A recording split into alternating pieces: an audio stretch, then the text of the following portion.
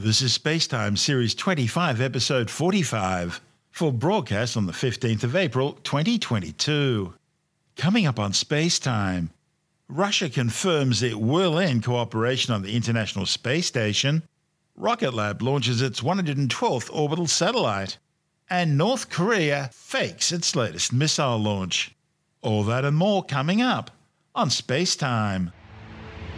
Welcome to Spacetime with Stuart Gary.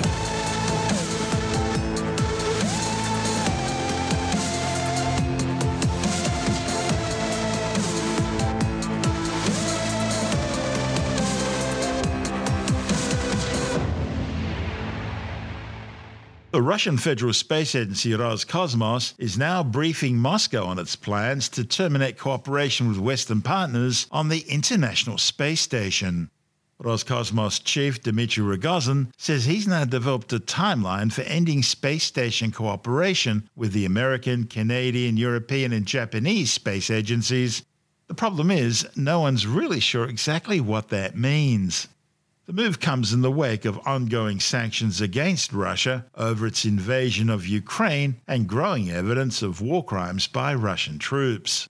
Rogozin, who was appointed Roscosmos chief by Vladimir Putin, says he supports the invasion of Ukraine.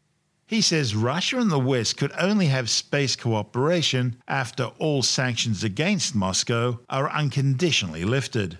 But exactly how Rogozin intends to end cooperation aboard the ISS is still unclear, as it takes a joint effort, both in space and on the ground, to keep the orbiting outpost flying. There are currently 7 crew on station, 3 Russian cosmonauts, 3 American astronauts, and 1 German-born European Space Agency astronaut. Having Russian crews leave the space station would simply see those roles taken over by the remaining crew members. Russian ground tracking and mission control functions can be taken over by the other Western partners, as could the additional supply runs to the space station currently undertaken by Progress cargo ships. Both SpaceX and Cygnus' operators have already offered to take up those runs, and a third company, Sierra Nevada, is already preparing to have their Dream Chaser spaceplane begin flights to the space station carrying cargo later this year. NASA's Administrator Bill Nelson says the American Space Agency will continue to cooperate with Russia to ensure continued safe operation of the International Space Station. Meanwhile, the European Space Agency's chief executive, Josef Aschenbacher, says he would forward Moscow's call for the lifting of sanctions on the Russian space industry to the European Space Agency's member states, as these matters fall under their responsibility. In response, Rosgosnun lashed out at Aschenbacher, saying that while the 28 state member bureaucracies were dealing with the issue, the International Space Station would die its natural death. This is Spacetime. Still to come, Rocket Lab launches its 112th orbital satellite, and it's been revealed that North Korea has faked its latest missile launch. All that and more still to come on Spacetime.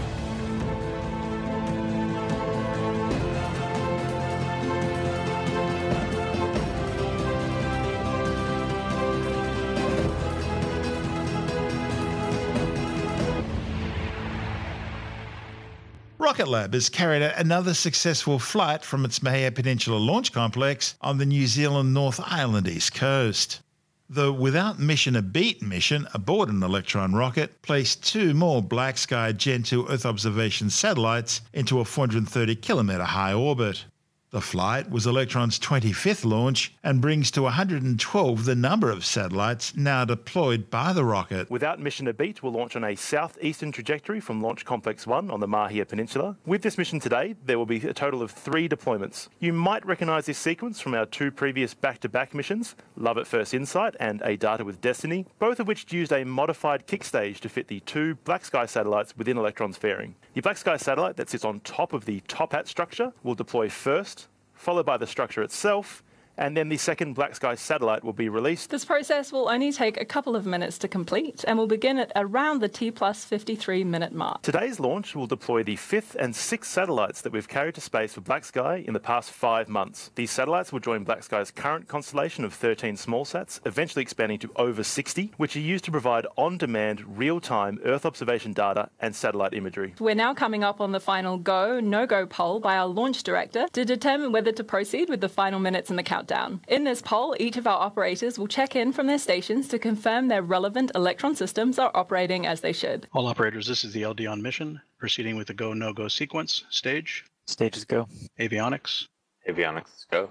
GNC. GNC is go. VMS. VMS is go. T1. T1 is go. GC. GC is go. PLS. PLS is go. RSO. RSO is go. MET. It is go. And I have a go from MM. LD sub. LD sub go. That concludes the go, no-go sequence. For those who might have missed our launch last month, we lifted off from Pad B here at Launch Complex 1 for the very first time. This is our third pad globally, allowing us to launch and then launch again without the hindrance of pad maintenance or recycle time.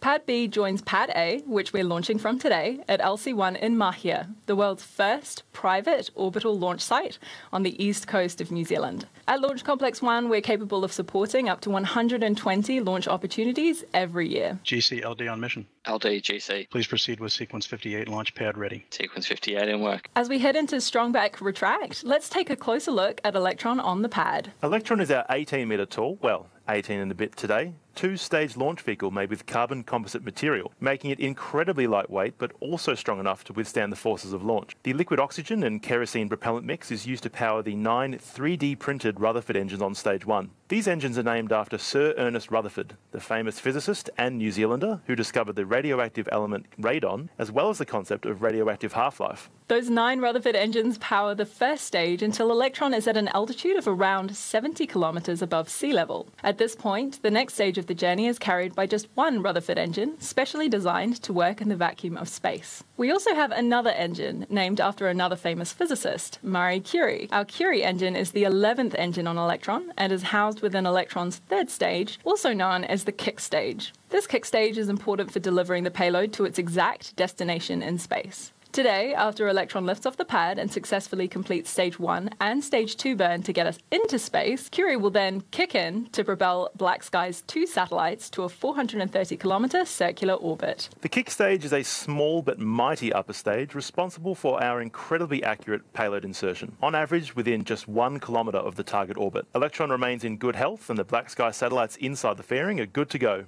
The weather remains green and the path to orbit is looking clear from Launch Complex 1 at T0. All stations, this is the LD on mission. From now on, there shall be no red flags on your critical LCCs. VMS LD on mission. Go ahead. Confirm flight computer as goes are green. Confirm as goes are green. VMS, lock auto sequence and confirm. Auto sequence is locked. All stations LD on mission. We are go for auto sequence start at T-minus 2 minutes. LD is go for launch. LD Shadow. LD Shadow go. Vehicle is on internal power. Box load complete. Skate in recirc. AFTS is green and enabled for flight. Anti-geysering disabled. Stage 1 and Stage 2 are pressed for flight. High flow engine purge enabled. Water deluge is activated. 10, 9, 8, 7, 6, 5, 4, 3, 2, 1. We have liftoff.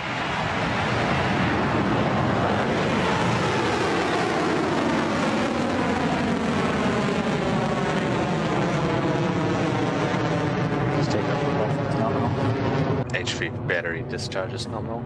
And there we have it. Our 25th Electron launch vehicle is off the pad for this mission and progressing well on its way to low Earth orbit.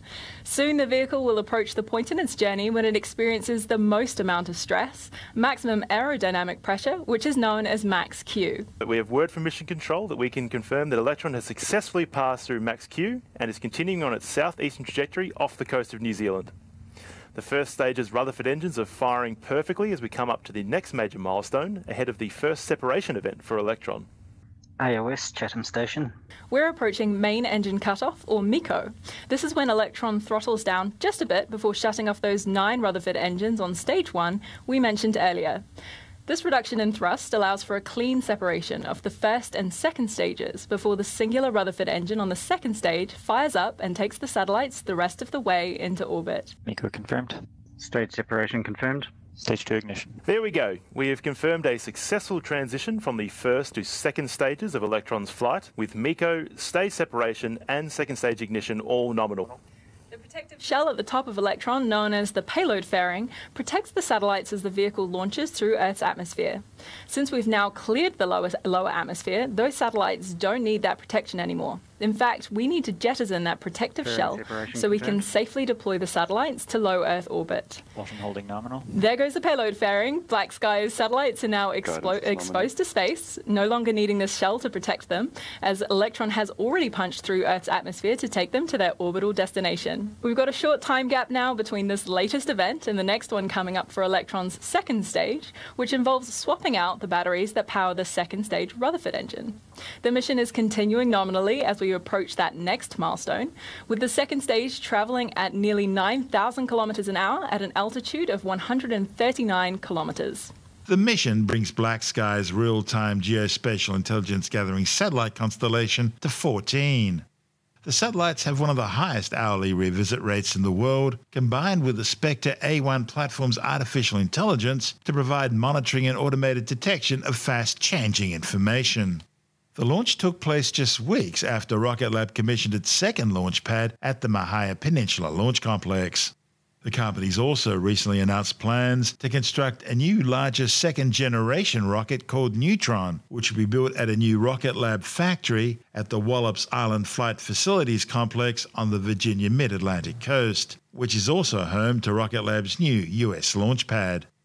Having a launch pad in the United States and now two in New Zealand gives Rocket Lab incredible flexibility.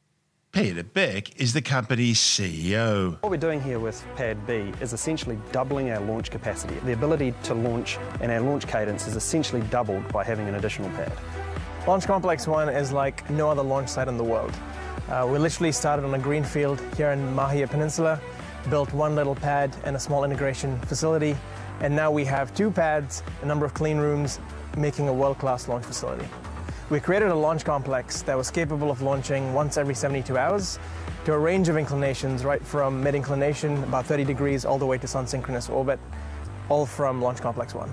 For us, it's really important to have launch pads in both hemispheres of the planet. So we have two launch pads in the southern hemisphere, one launch pad in the northern hemisphere. For our government customers, it's really great to be able to have that flexibility and that access where they don't have to leave US soil to launch out of LC2. And for our commercial customers and some of our government customers, they have the flexibility to choose which pad they want to go out and which pad suits their schedule the best. Right now we've got one customer that's ready to go on this pad and another customer that's processing and getting ready to go on that pad. So with Pad B, we took a lot of the design from our original Pad A and made some small improvements to make our operation that much more efficient. We use the same integration facility, the same rocket runway, with our final infrastructure all placed in a concrete pad no more bigger than a tennis court. LC1 really is the latest state-of-the-art launch facility. We had this real luxury from day one saying, okay, blank sheet, how are we going to build a launch pad to really be the 21st century launch pad? So a launch range is much more than just a couple of pads. Out at LC1 here, you see multiple clean rooms that enable us to process multiple customers at one time.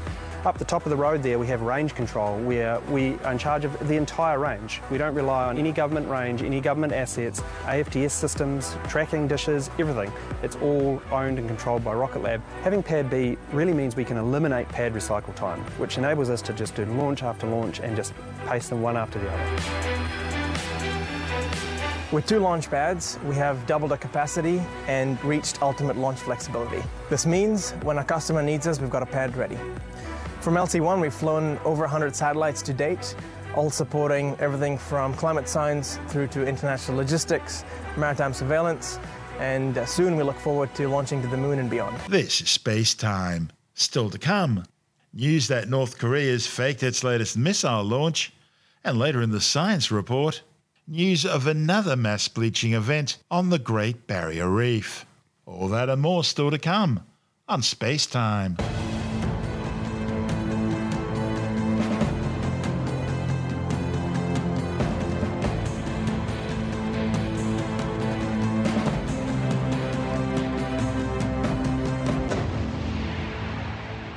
It's been revealed that North Korea faked what Pyongyang described as a successful launch of its new most powerful long-range ballistic missile, the Hwasong-17.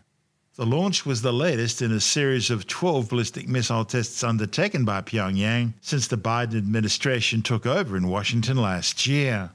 North Korea's official Korean Central News Agency claimed the March 24th launch of the Hwasong-17 was designed to test components of a new reconnaissance satellite at operational altitudes. North Korea reported the Hwasong-17 flew some 1,090 kilometers, reaching a maximum altitude of 6,248.5 kilometers and hitting its target in the Sea of Japan. What they were actually trying to do was test the second stage performance of the Hwasong-17. The problem is the March 24 flight was a spectacular failure, with the missile exploding in mid-air in the skies above Pyongyang, where the whole city saw it. The flight was meant to be the centerpiece of celebrations ahead of the April 15th anniversary of the birth of North Korea's founding father, dear leader Kim Il-sung. But the missile's dramatic failure was seen by so many people, Pyongyang needed to do something to shore up citizen loyalty. So they faked it. In the great traditions of the movie Don't Look Up, Pyongyang released a special Top Gun-style promotional video full of dramatic music and lots of quick cuts and takeouts, showing North Korean leader Kim Jong-un complete with leather jacket and knockoff aviator sunglasses, inspecting the missile, doing a dramatic slow-mo walk as the missile hangar doors slowly opened, flanked by his top brass and lots of troops in combat fatigues, then personally supervising the launch, stopwatches at the ready, and a countdown complete with lots of reverb at blastoff, as the newsreader explains how the new Hwasong-17 missile will make the world tremble and shake in awe at North Korea's nuclear prowess.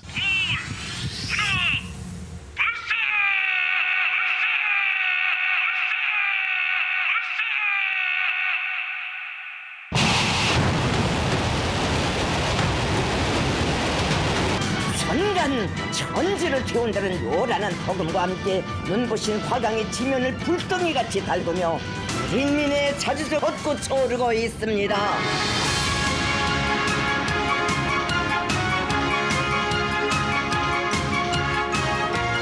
There were lots of congratulatory handshakes starring Kim Jong-un, of course.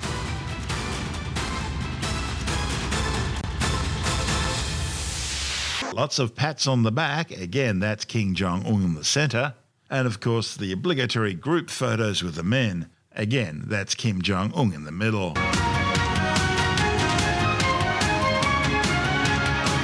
Because of the rocket's failure, what you're actually seeing in a lot of the footage is the less advanced Hwasong-15, which North Korea had already tested 5 years earlier in 2017. The new Hwasong-17 wasn't displayed until a military parade in October 2020. We reported on it at the time. It was transported on what was then a giant new 11-axle transporter erector launcher vehicle. The Hwasong-17's undergone 3 tests so far. The first was on February the 26th, the second on March the 4th, and the third the ill-fated March 24th failure. So they simply cut and spliced all the vision from the earlier tests, and voila, the March 24th crash and burn never happened. Meanwhile, in the wake of the recent spate of North Korean tests, South Korea's Agency for Defense Development has successfully tested its first solid-fuel 2-stage rocket. The rocket was launched from the Taein test site, 150 kilometers southwest of Seoul, successfully sending a test payload into space. The test was designed to verify the rocket's performance, including fairing separation and upper stage attitude control features. Once operational, the new launcher will be used to deliver small surveillance and reconnaissance satellites into low Earth orbit. Under a 1979 arms agreement with the United States, Seoul was prohibited from developing solid-fueled rockets over concerns of sparking a regional arms race. But none of that stopped North Korea. So a new agreement was arranged in 2020 allowing the use of solid-fuel rockets for space launches. And as North Korea continued accelerating its activities, all remaining restrictions on South Korean missile development were lifted last May. Though they lack throttle control, solid fuel rockets are less expensive to develop and manufacture than their liquid fuel counterparts. And of course, they can be launched far more quickly. The Agency for Defence Development and the Korean Aerospace Research Institute are also working on a new rocket combining both liquid and solid-fueled engines. This is Space Time.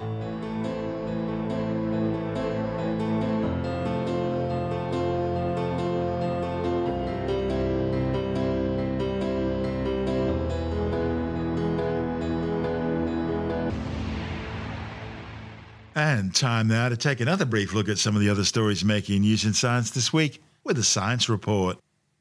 The Great Barrier Reef Marine Park Authority has confirmed another mass bleaching event on the reef, the sixth of its kind, and the fourth since 2016. Scientists say the coral bleaching was observed at multiple reefs in all four management areas: the Far Northern, Cairns Cooktown, Townsville with Sunday, and Mackay Capricorn.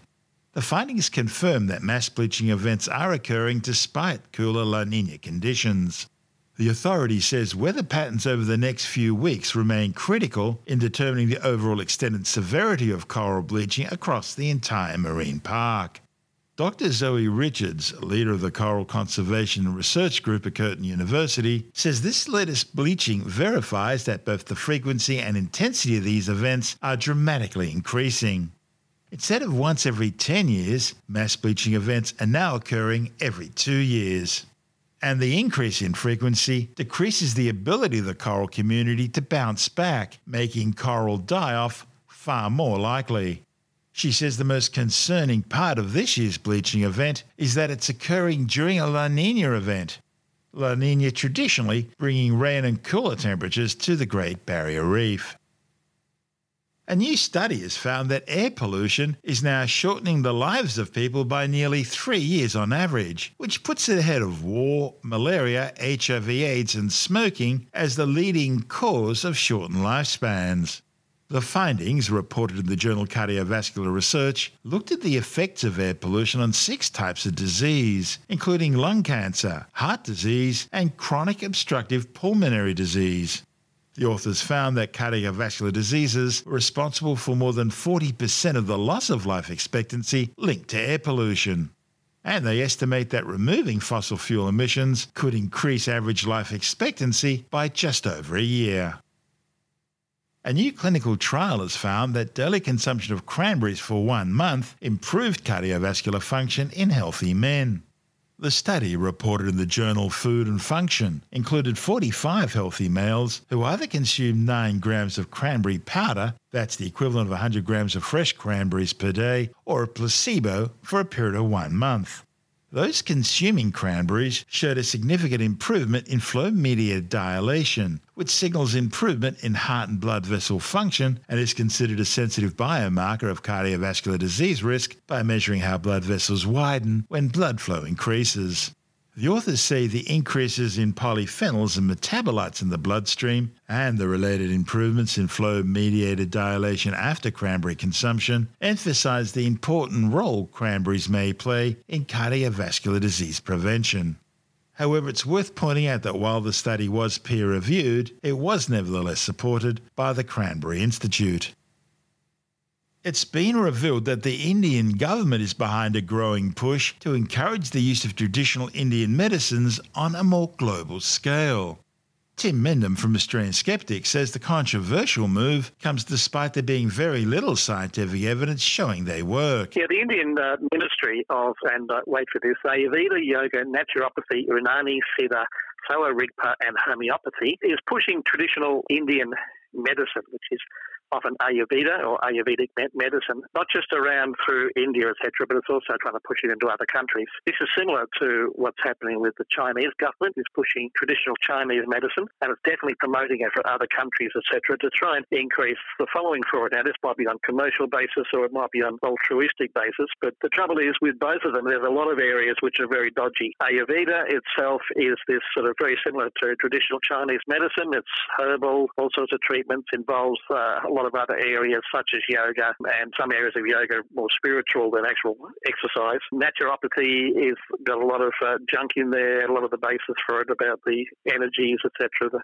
the spirit that's within us all. And of course, homeopathy on the end of that is just pure junk, basically. So there's a lot of stuff there that's being officially pushed out by the Indian Ministry of this. So the Indian government is actually promoting this, including to have universities set up to actually teach this stuff. A lot of the true scientific community within India is objecting to it, and that receives a lot of pushback from the government and, of course, from the practitioners who make a living out of it. So it is an interesting idea that the Indian government is pushing this out. I dare say would have a lot of support from the practitioners of these things. They see it as a growing market. Certainly that is the case with the traditional Chinese medicine, and that's equally has a lot of very strange things in it. It is being officially, formally pushed out into other countries. When Indian and Chinese governments do that sort of thing, is that a sign of entrenched corruption within that government? I'd hate to use the word corruption. It's certainly that a lot of people who probably believe it, right, within those areas, but they do see a commercial benefit from it. In China, there's a lot of double standards about actually what is being pushed out to the ordinary person and what's being used by the official areas. I mean, it was suggested that traditional Chinese medicine had a big push in China because there just wasn't the facilities to do Western medicine, so they had to find an alternative, and they drew on this thing with supposedly long-standing antecedents. But, I mean, I don't know if you call that corruption or just sort of commercial business sense of something they may believe anyway, and certainly a lot of others in India don't. The Ayurveda especially formally being pushed out into African countries, whereas traditional Chinese medicine is more being pushed out to other Asian countries and places like Australia. I guess what I was getting at there was if you've got something which you know doesn't work, and we know homeopathy doesn't work, and you're still pushing that at a government level, that's got to do more than just test your credibility. The one thing you learn as a skeptic is that don't underestimate the ability of people in official positions to believe garbage. Bureaucrats and politicians. It's not just bureaucrats. You find academics and things always supporting these things. You can always find an academic somewhere to support the craziest theory. And then, of course, it shows it has scientific evidence for it. You mean like geologists claiming climate change isn't real? Yeah, that's right. Yeah, people stepping outside of their areas often. Hello, Ian, if you're listening.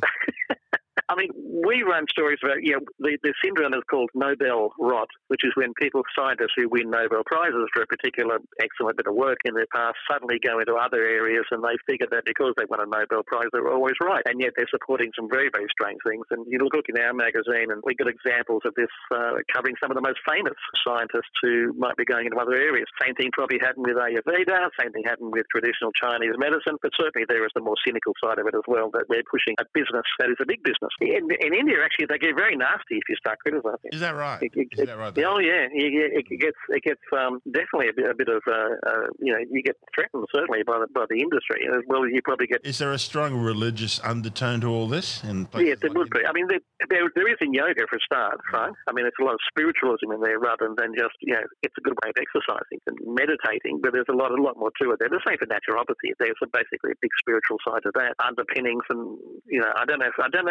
I don't think traditional Chinese medicine has so much waving of wands over things, and it's just garbage treatment for a start. That's Tim Mendham from Australian Skeptics.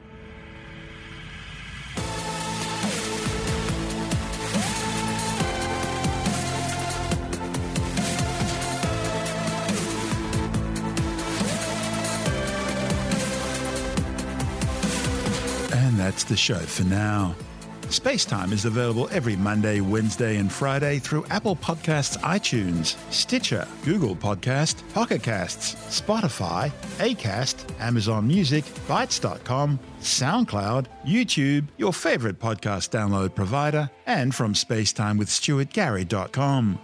Spacetime's also broadcast through the National Science Foundation on Science Zone Radio and on both iHeartRadio and TuneIn Radio. And you can help to support our show by visiting the Spacetime store for a range of promotional merchandising goodies, or by becoming a Spacetime patron, which gives you access to triple-episode commercial-free versions of the show, as well as lots of bonus audio content which doesn't go to air, access to our exclusive Facebook group, and other rewards. Just go to spacetimewithstuartgary.com for full details. And if you want more Spacetime, please check out our blog, where you'll find all the stuff we couldn't fit in the show, as well as heaps of images, news stories, loads of videos, and things on the web I find interesting or amusing. Just go to spacetimewithstuartgary.tumblr.com. That's all one word, and that's Tumblr without the E. You can also follow us through @StuartGary on Twitter, @Spacetime with Stuart Gary on Instagram, through our Spacetime YouTube channel, and on Facebook, just go to facebook.com/Spacetime with Stuart Gary. And Spacetime is brought to you in collaboration with Australian Sky and Telescope magazine, your window on the universe. You've been listening to Spacetime with Stuart Gary. This has been another quality podcast production from Bytes.com.